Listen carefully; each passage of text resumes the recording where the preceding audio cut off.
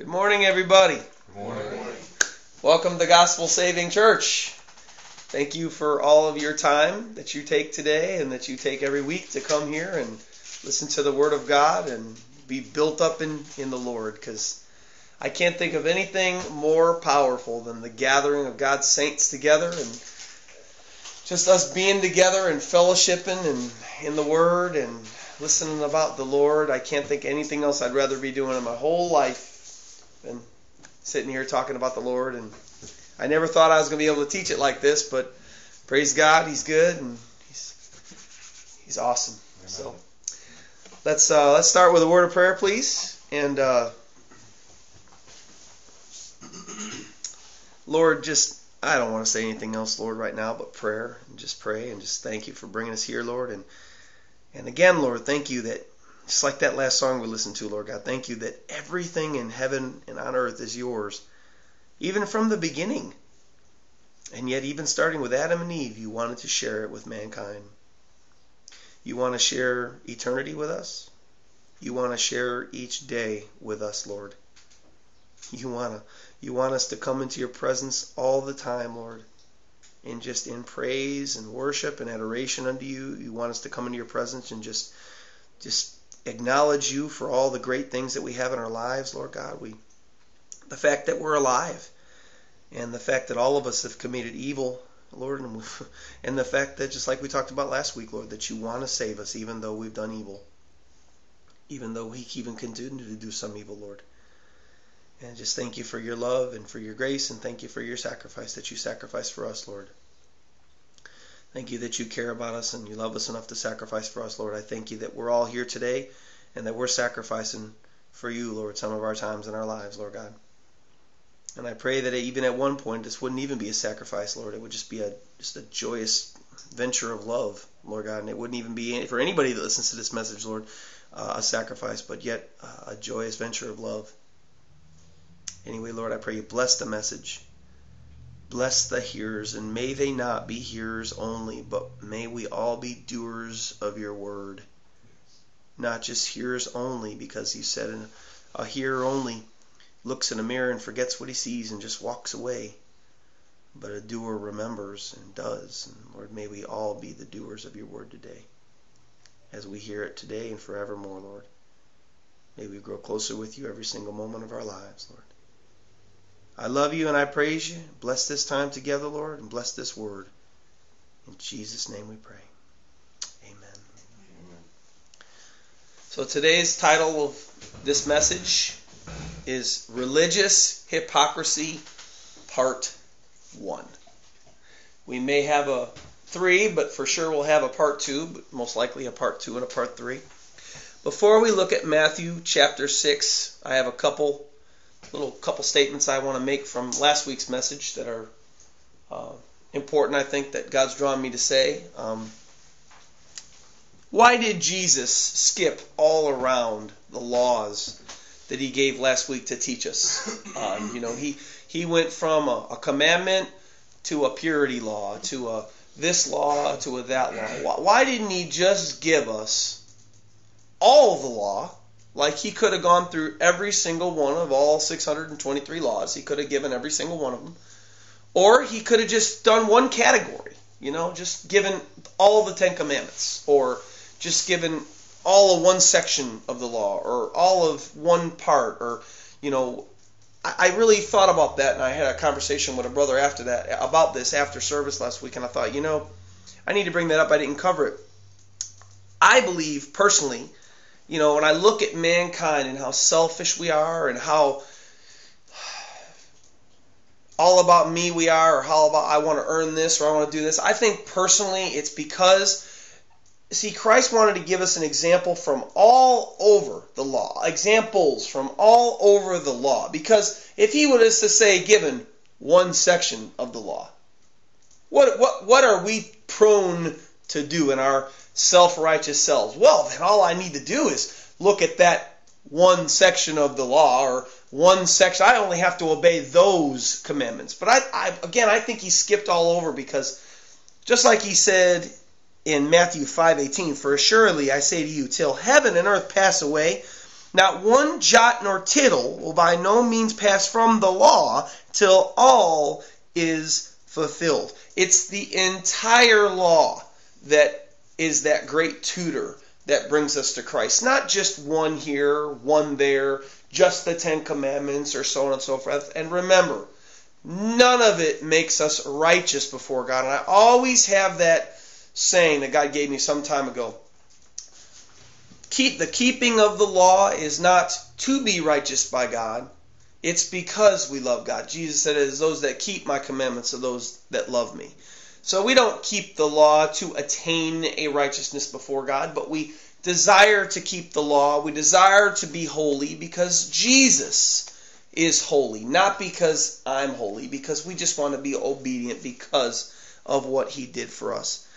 So the whole law still stands for us today just as much as it did for then, and all the works are still a great tutor because Hebrews 13:8 says, Christ is the same yesterday, today, and tomorrow. God never changes. God never changes. Until everything is rolled up like a scroll, all the law still counts, and all the law still brings us to Christ, and we can never attain a righteousness before God. Just a little last week's punch there to, make sure we don't think, well, and then even I could hear some people now, well, he only gave about 5 or 6, so therefore, if I just keep those, then I'm good. Maybe he summed up all the 623 in those 5 or 6 or 7 that he gave. But we're going to see today that God's not even looking at just the law. There's ways in which we can sin outside of the letter or even the spirit of the written law by what the section we're going to be going into today, and that's Matthew chapter 6. We're going to study verses 1 through 4. So I'll give you guys a moment to get there. Matthew 6, verses 1 through 4. Remember, Jesus is still teaching on the mountain. He's still, sitting up there with those that are desiring or having an interest in following him. This is still considered the great Sermon on the Mount. I mentioned this back some weeks back that, Jesus may have taught this whole teaching. This whole like 2 chapters and maybe like a half hour, whereas, we're on our 5th or 6th week, digging in deep to what he really said and what he really meant and digging. So, and we're seeking him, and that's what we do. So, he changed his re-education last week. Remember, he re-educated us on the keeping of the law. To this week, he's re-educating us in the process, in the Christian principle of giving of tithes, or we have here charitable deeds, which is also tithes. And he's re-educating us on something that we don't always think about, but it's what kind of the title. It's the very deadly religious hypocrisy, and he's kind of showing us how not to be religiously hypocritical. Our next topic, as I just said, we're going to learn on is the Christian principle of giving charitable deeds, or better known as alms. Definition of alms is mercy or pity, especially as exhibited in giving alms or charity. The benefaction itself, a donation to the poor, alms. Let's read our word and let's see how the context he puts it in. Matthew 6, verse 1. Thank you, Jesus, for your word. Take heed that you do not do your charitable deeds before men to be seen by them. Otherwise, you have no reward from your Father in heaven. Therefore, when you do your charitable deed, do not sound a trumpet before you as the hypocrites do in the synagogues and in the streets, that they may have glory from men. Assuredly, I say to you, they have their reward. But when you do a charitable deed, do not let your left hand know what your right hand is doing, that your charitable deed may be in secret, and your Father who sees in secret will himself reward you openly. Again, charitable deed, better known as alm. To give you a better idea of what alms were back then, and even we still have them today, even though people don't call alms today, it's just known as charities. We have the Goodwill, and we have this, We have the Samaritan's Purse, and we have all these different charities that we have nowadays. Bring back to a story in Acts chapter 3 of Peter and John walking into the temple. And they're going, the Bible says, at the hour of prayer. And so they're walking along at the hour of prayer, walking into the temple, and they come to the gate called Beautiful, where some friends of this crippled man had taken their friend to lay him at this gate so that he could cry out all day long, alms, alms for the poor, alms for the poor. So what happened here is he was crippled. He could not work. So imagine today somewhat an equivalent would be a homeless man down on Harry Hines. We see them often. They stand in front of 7-Elevens and they beg for money basically all day long. They beg for money so that they can eat and drink their alcohol. Well, this man, his friends took him to the Temple Beautiful Gate so that he could sit there all day and ask for alms so that he could survive. He didn't want to be a burden to his family. Otherwise, he could have just stayed home or stayed with his friends, and his friends would have had nothing to do but take care of him. And we know that that's difficult on someone or a family, and when somebody just doesn't, like he couldn't work. He couldn't stand up and walk and work. So they brought him to the temple gate, and he sat there and he asked for people for money, religious people, nonetheless, because, usually generally religious people are very generous. So anyway, that gives you an idea. So he looks at Peter and John, he says, alms, and they said, look at me. And so they look at him, and he says, I don't have anything right now, basically. We don't have anything to give you. But what I give you, stand up and walk. And so Peter and John didn't give him any money, but they gave him what they had, and that was a miracle. So that would have been technically alms for the poor. Alms would be given to those in down and out situations. Like I mentioned, those homeless people off of Harry Hines where we go. Alms are something that God wants people to give, wants Christians to give, if we have them. If we don't have them, just like Peter and John, we can't give them, of course. And how do we know that?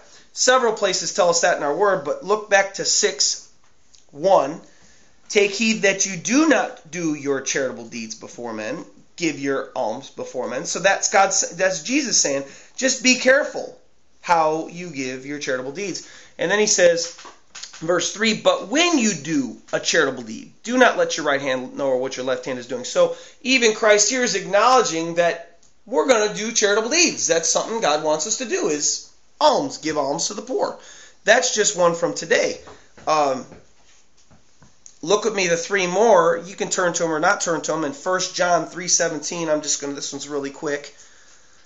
But whoever has the world's goods and sees his brother in need and shuts up his heart from him, how does the love of God abide in him? So what is having the world's goods and not sharing them with your brother? Your brother is in need. What do we say a person that would give, you'd give alms to? Somebody you give alms to is down and out. A brother that has nothing, you want to share with him. Those are alms. That's a charitable deed. Acts 10:31 and 32. There was a man named Cornelius. And he had this vision of an angel who said, basically, we're going to read it here in a moment, but Peter comes to Cornelius' house to give him the gospel. So in 31, Cornelius says to Peter when he comes, because he comes to give him the gospel, the angel told him to call him. He says, 4 days ago I was fasting until this hour, and at the 9th hour I prayed in my house, and behold, a man stood before me in bright clothing, and said, Cornelius, your prayer has been heard, and your alms are remembered in the sight of God. So Cornelius testifying to Peter when Peter finally gets there, this is what happened. This is why you guys are even here. This angel showed up before me and he said, hey Cornelius, awesome, love to be here. Here's what you need to do. But you know what? All that you do for God, God sees it. Your alms that you do for God, He sees it. And our last example would be Mark 3-9. Being in Bethany, at the house of Simon the leper, as Jesus sat at the table, a woman came having an alabaster flask of very costly oil of spikenard. And she broke the flask and poured it on his head. But there were some who were indignant among themselves and said, why was this fragrant oil wasted? For it might have been sold for more than 300 denarii and given to the poor. and they criticized her sharply. But Jesus said, "Let her alone. Why do you trouble her? She has done a good work for me. For you have the poor with you always." Key. "And whenever you wish, you may do them good. But me you do not have always. She has done what she could. She has come beforehand to anoint my body for burial. Surely I say to you, wherever this gospel is preached in the whole world, what this woman has done will also be told as a memorial to her." So what did even Jesus say?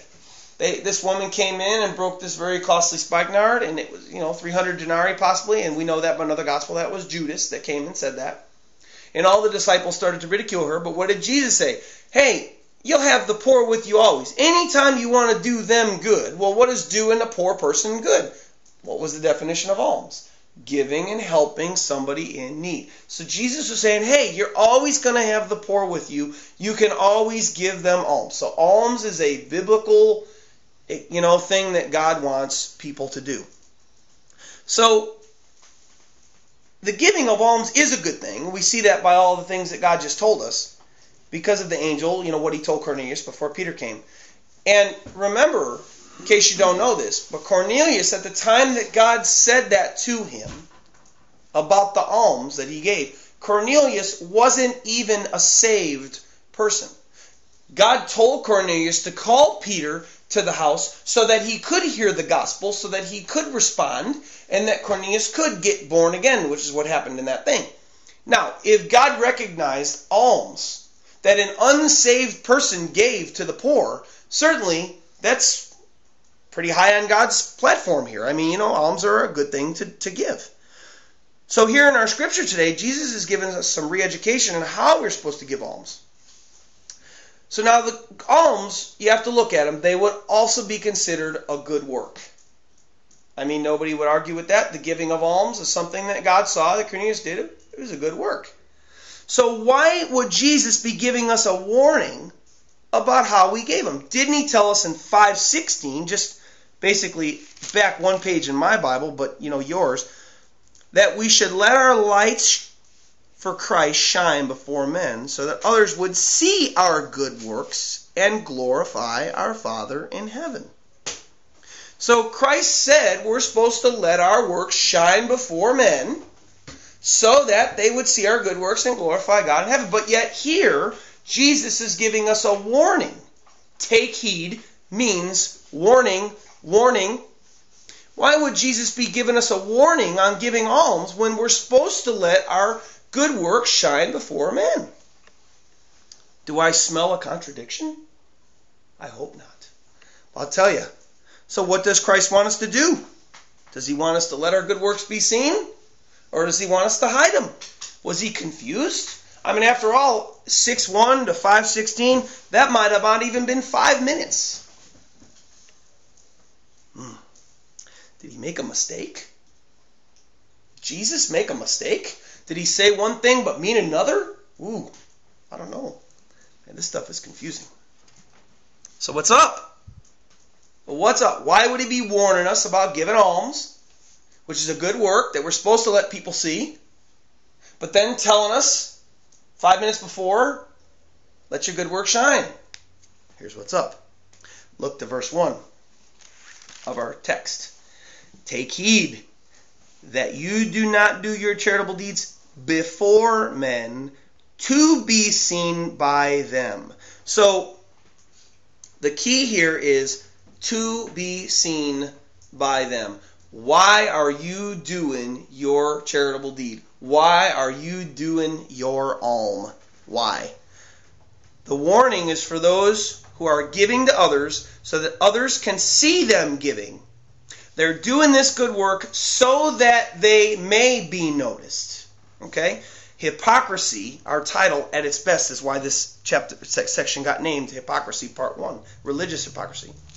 See, now I always thought that hypocrisy was saying one thing but doing another. But amazingly, I'm learning all the time doing these little teachings and these sermons. Amazingly, hypocrisy, according to dictionary.com, means a pretense of having a virtuous character, moral or religious beliefs or principles, etc., that one does not really possess. I learned something new. I always thought, if I tell my son not to drink out of the milk jug for some whatever reason, and then I go after him and I drink out of the milk jug, I'm a hypocrite. And that is one of the definitions. But one of the definitions is not number one. Usually definitions in the dictionary have multiple definitions. And this is the first one, is having looking like I'm really religious and spiritual. So I come off with this really high, oh, look at me. Oh, I'm so religious, I'm so spiritual. But then really in the reality, you're not really spiritual or religious at all. That's actually what the very first definition of a hypocrite is. So this means that the person in verse 2, which gives to be seen, is not a spiritual person, and in fact, they're in sin. Therefore, when you do a charitable deed, do not sound a trumpet before you, as the hypocrites do in the synagogues. So, look back in Matthew 5:16. Christ is saying that our good works are supposed to be always done so that they point to God and give Him the glory. See? Anything and everything you do for Christ is supposed to always point back to God and point to Him and glorify Him. It's all about doing them so that people would be drawn to Christ. The proper way to do our works for God is so God is lifted up and exalted, not us. For example, I've done something really good. I've helped somebody out, in a great way, and they go to thank me. Oh man, thank you for everything you've done. Oh, thank you so much. In turn, biblically, what Jesus said in Matthew 5:16, then we should say, you know what, man? You're welcome, but the only reason I do this good work, the only reason I'm doing anything I'm doing is because Jesus is living in me, and He's good, not me. Because without Him and aside from Him, I wouldn't be doing any good. So that would be the proper response, how we'd handle that. Peter says in 1 Peter 2:12, Beloved, I beg of you, as sojourners and pilgrims, abstain from fleshly lust which war against the soul, having your conduct honorable among the Gentiles, that when they speak against you as evildoers, they may, by your good works, which they observe, glorify God in the day of visitation. Notice he said why we do the good works. Not for your glory, not for our glory, but for what? The glory of God. That's right. This warning that he's given is not for the person that's given the glory to God.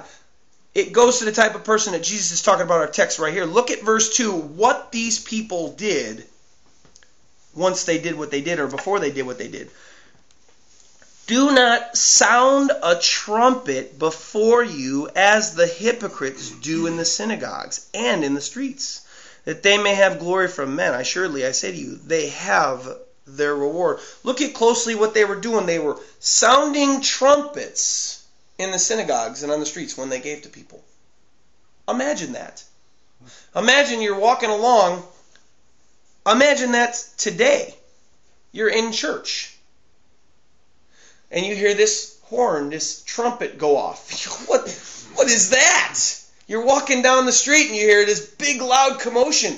And you look over and you see this really special, this really nice looking dressed guy. And he's, acting this way, that way. And he's giving something to some poor homeless guy that, is laying on the side of the street and that can't move. And he's going, oh, I know, yes, oh, yes, here, thank you, everybody. And everybody's going, and what would people think to do? People think, oh, man, that guy is so awesome. Look what he's doing for that poor guy. Oh, man.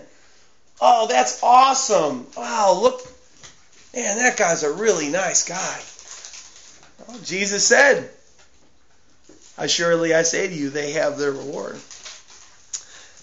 This warning only comes to those people like this because this is sin to God. Remember how I said earlier about how God just always see things, the law, breaking the law as sin, but look at here, this is sin. God doesn't warn us about not to do something if it's good for us to do. So anything that God doesn't want us doing, that's sin. So even bringing attention to yourself, doing something like this, that's sin to God. Now, this person in verse 2, they were showing their good work so that they could get glory from men. Someone might say to this person, oh, thank you so much for what you're doing. Hey, don't worry about it, man. That's right. That's what I do. Yep. Awesome. Well, man, why did you do that? Hey, man, I'm just the best guy. I'm just, that's just the kind of guy that I am. Hey, it's all right. Don't worry about it. Could you hear the pride? The pride. It's all about me. Look what I did. That's the type of person that's going to give, that you're going to thank for doing something good, and then they turn it right back and say, yeah, I know, that's just the kind of guy I am. I'm just a great guy. And I've known people like this. I'm just a great guy. Yeah. Thanks a lot. It's okay, really. I know. So God does want us to give alms, and we know this because of all the scriptures we looked at earlier. But the warning on how we are to give and the motive behind why we give, the same warning that Jesus gave concerning the giving of alms would also stand for anything we do for God. For instance, list off a few here. If I'm a super caring person, I'm super loving in what I do, I could be really, prideful about, I know you do evil, but you know what? I'm just a nice guy, and you know what? I love you anyway, just because that's the kind of guy that I am. Listen to the pride in that, right? Let's put it even on the Christian thing. I could go witnessing, and I could step back into my church on Sunday morning after I just spent all night in the streets, and people go, hey, Ed, what's going on? How you doing?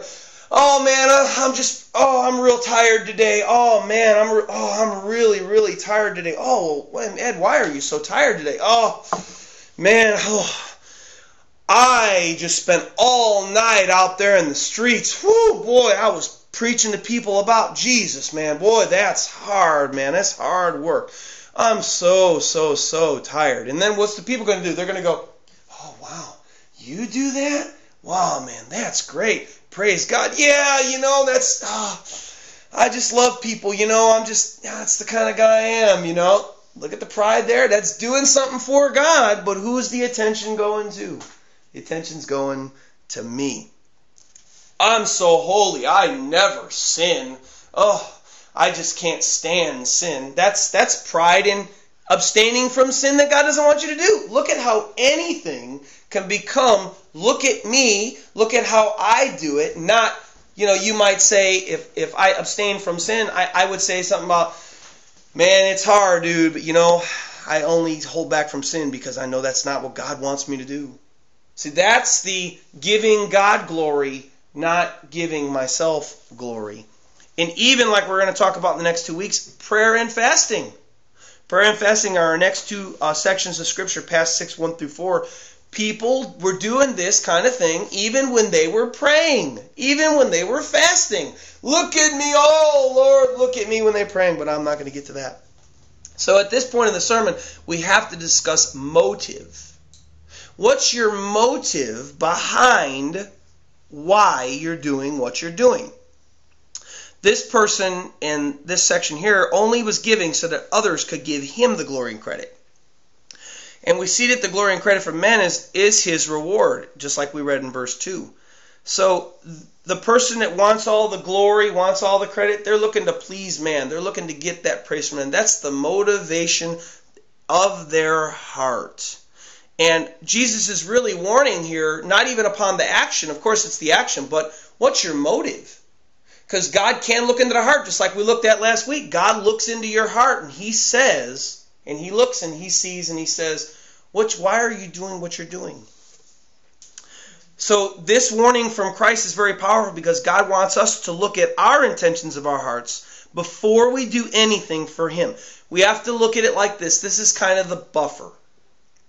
If we feel drawn to do something for God, for whatever it is that we're drawn to do before God, we have to first look at our intentions and say, why do I want to do that for God?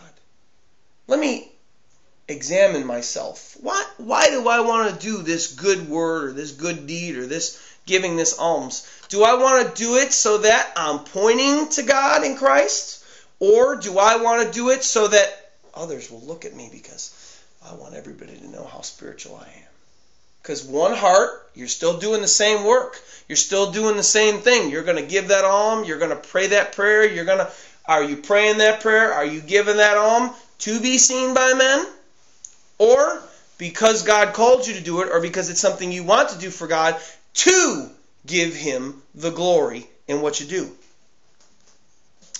Warning, when we do anything for God, check your motives, check your heart before you do them. And this is heart check time. Let me put it this way. Doing something for God out of the wrong motive of your heart is worse than not doing it at all. So if you feel like God wants you to do something, you have to look, okay, first, what's my motive of my heart? Why do I want to do it? Next, I know that it may not be the best motive, but certainly God wants me to do that because it's the right thing to do. But if you've got the wrong motive of your heart, and you get praise and glory from men while you do whatever you do, you get no reward. God wants to give you a reward for the things that we do for Him. God wants to reward us when we do a praiseworthy thing for Him. But He doesn't want us to get praise from man. He wants to give us that praise. Remember in verse 2, Jesus called those who gave alms in a wrong way hypocrites. I don't know about you, but one day I'm going to have to stand before God, and that's not what I want to hear Him call me.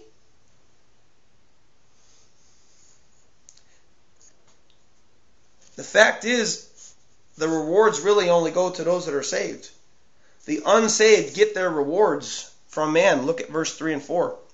But when you do your charitable deed, do not let your left hand know what your right hand is doing, that your charitable deed may be in secret, and if your charitable deed is done the right way, is what he's saying, take heed, your Father who sees in secret will Himself reward you openly. Now that's where I want to be standing. Amen? Amen. I don't want to stand before God and have Him say, you hypocrite. You only wanted to do anything for me so that people would see your good works and all praise you and give you your glory? Because that person's going in the wrong direction. To me, biblically, I see a hypocrite here. What was the definition of hypocrite? Somebody that has an outward appearance of religiosity, but really doesn't have it. So the person that's really doing those deeds to get that glory for themselves, why are they doing it? They're not doing it for God. They're doing it for themselves. God, in that sense, is not their God. They're their own God. I want your praise. I want your glory. I want your adoration. Not, I want to give it to God. That person there ain't even walking with the Lord. Now, the whole do not let your right hand know what your left hand is doing is very important. And as a whole, be private about your giving of gifts or tithes or alms or charitable deeds or whatever you're going to do. Just be private about it. But to be honest with you, are there exceptions to this rule? Of course, yes, there are exceptions to this rule. And you're like, whoa, wait a minute. Well, what are you saying, Pastor? Well, here's what I'm saying. I go out and evangelize down on the streets. Me and some brothers go out and evangelize and tell people about Christ. Well, a lot of times we meet up with some poor people, some people that are down and out. And God moves and says, I want to bless this man. I want to feed this man. This man hasn't eaten in a day. And you want to give him some food. Well, that's technically an alm. But if you're with a party of people, how are you going to hide that alm from those party of people that you're with? You can't. It's impossible. So are there exceptions? Of course there are exceptions.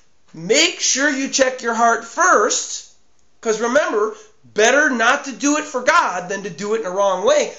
If you're doing that alm, that gift, that charitable deed for somebody that's in desperate need, are you doing it so that your team or whoever you're with is going, oh man, that guy he's a special guy. Or are you doing it, hey man.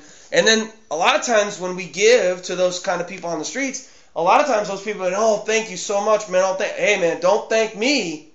Thank Jesus. because He's why I'm down here. If it ain't for Him, I wouldn't be down here.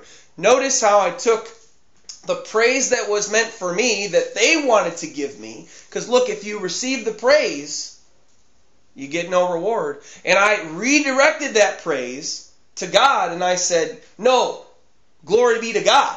God's the reason why I'm out here. If it were for me, and I have said this more than one time, hey, if it were up to me, and others that have witnessed with me can testify to this, I'd rather be sitting on my couch drinking a Kool-Aid or drinking an iced tea or drinking a Pepsi watching a Christian program rather than being out here. Because a lot of times we go out there, it's cold, and I hate the cold weather. I'd rather not be out there. But thanks be to Christ who lives in me, that's why I go and do what I do. And there's where you take your what praise you get and say, I'm going to give it to God. So there would be an exception to the rule. For instance, if you live in a family, your wife or your husband or your spouse that would, and you guys are on a budget, but you feel like giving a charitable deed to a praiseworthy or a great organization for Christ, is the husband going to go ahead and try to make that charitable deed on his own when you're on a budget? No, you have to consult with your wife. So Christ's exhortation here, but when you do a charitable deed, do not let your left hand know what your right hand is doing. In the context of our story, of our account here, of his teaching, he's saying, don't go let everybody know. Don't go in the streets and shout it out. That'd be like me giving to the some praiseworthy foundation, going out in the street and going, hey man, I gave to the Salvation Army. Hey, look at me, I gave to the Salvation Army. That's condemnable in Christ's eyes. That's heresy is what it really is.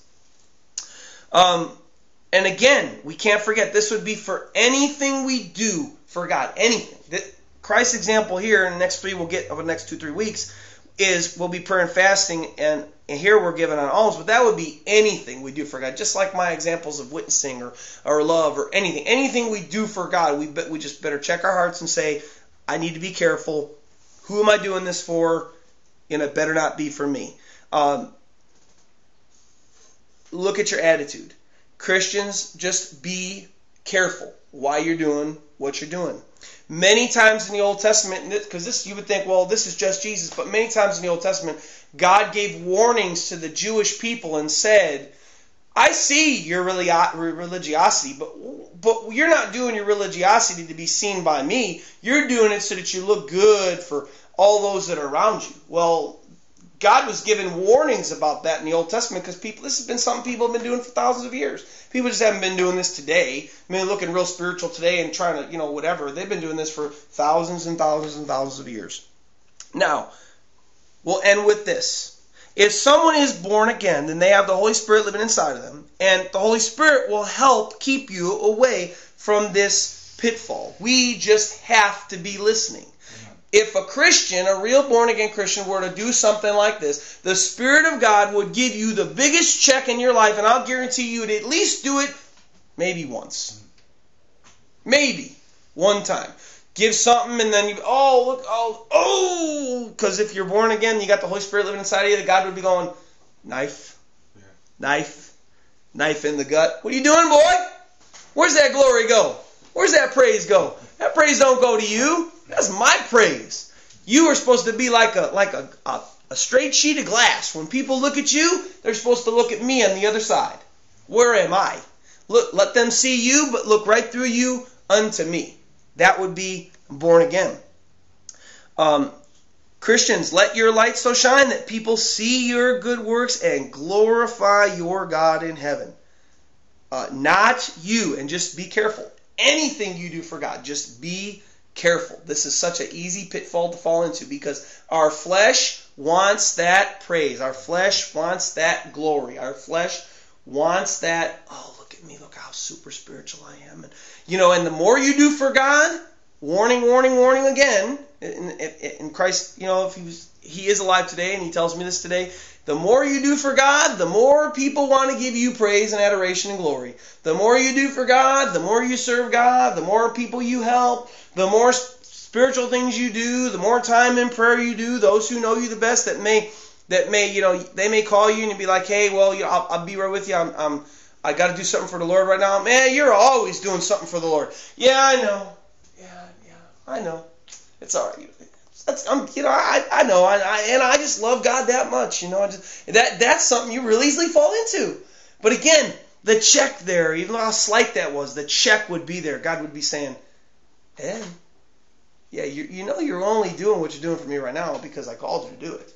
Not because you're some super spiritual guy, because God knows our hearts. And I'll be the first one to say that most of the things that I do for the Lord, and this is a knock against me, I'd rather not be doing in my flesh. I don't ever say, all right, I'm going to spend an hour in the Word of God. Or I don't ever say, all right, I'm going to pray for others. Woo! Yes! Thank you, Jesus. I just can't wait to do that. It's more along the lines of, oh, all right, Lord.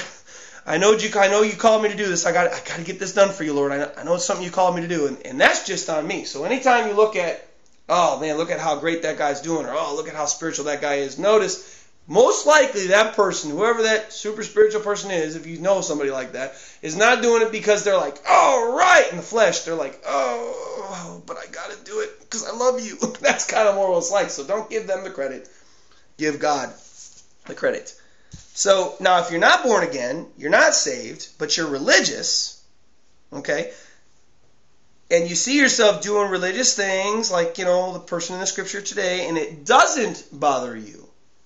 So you're moving along in life, and you're a pretty religious person, you're a pretty good person, but you're getting that praise from people, and you're like, I know, that's me, yeah, I'm good, yeah, praise God, but yeah, it's hard, but it's just, man, I gotta do it, gotta do it, then, and it doesn't bother you, then warning, because if you don't have the check, if you don't have the Holy Spirit saying, hey, dude, my son, hey, what are you doing?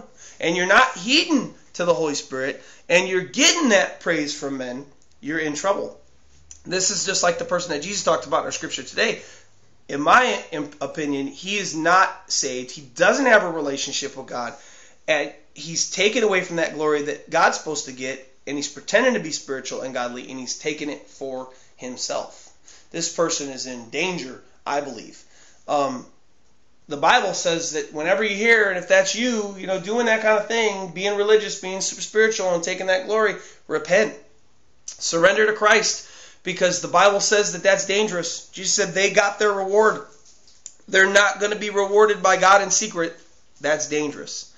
The Bible says repent, surrender to Christ, and make yourself a bondservant. And what a bondservant is it's someone that sees what Christ did for them, sees what God did for them, and then they willfully say,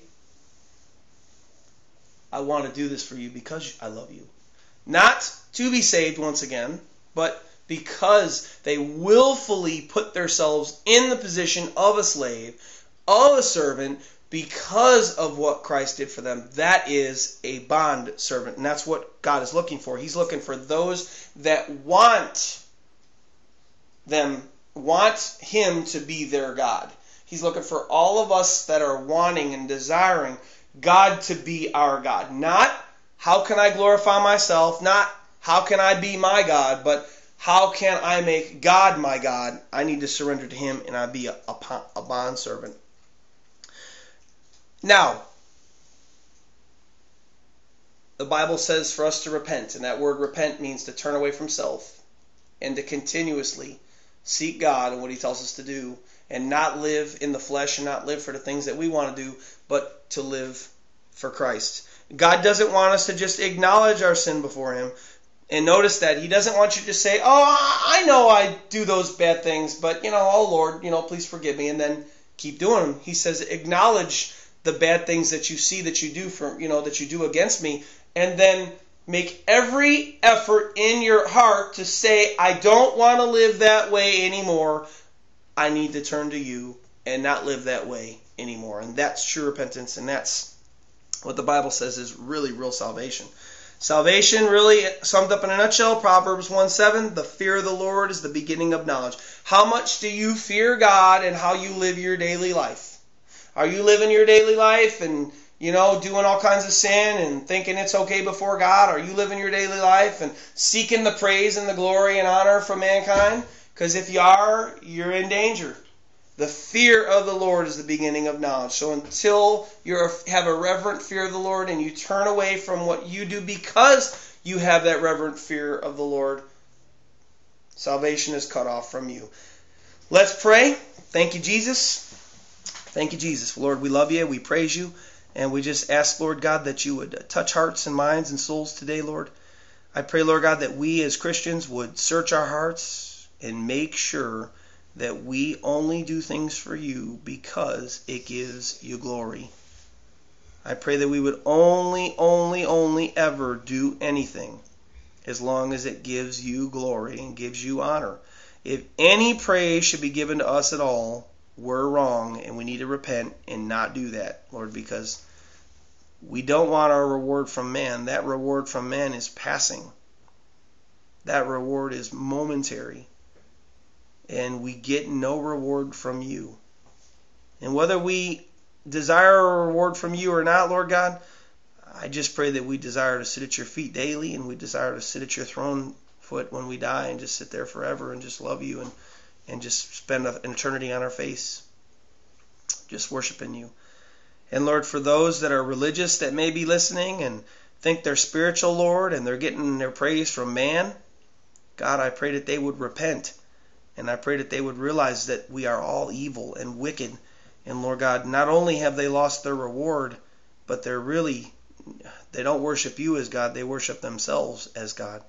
I pray that they would turn away, purpose to turn away in their hearts from all these evils, from getting praise from mankind, from looking all holy and taking the praise of men, or doing anything that they do for you, or even anything that they do for themselves, that they want to make people see them and how they're such a good person because they're desiring that praise and honor from men. And I pray that they would knock it off, Lord. I pray that they would repent and quit on themselves and give their lives to you and decide to be a bondservant, Lord Jesus. And make that step and take that step, Lord God, to say, I want to be like a straight piece of glass in a car where whoever looks through me just looks at the road. But Lord, whoever looks through us, whoever looks through me, Lord, I want them to see you. I don't want them to see me. I don't want anything from anybody, Lord. I just want my reward from you, God. Change their hearts. Turn their hearts to this type of person, Lord God, which in essence is humility. It's humble. God, I pray you'd break them right now, Lord God, and turn them to you, that they would be humble and not prideful. Thank you so much for your lessons. Thank you so much, Lord God, that you teach us how to live life. You teach us and you warn us about these pitfalls that we can fall into so that we may walk closer with you, so that we may walk more intimate with you, and so that we may know what it means to please you. We love you and I praise you and I thank you, dear God. And I just ask all these things in Jesus' name. Amen.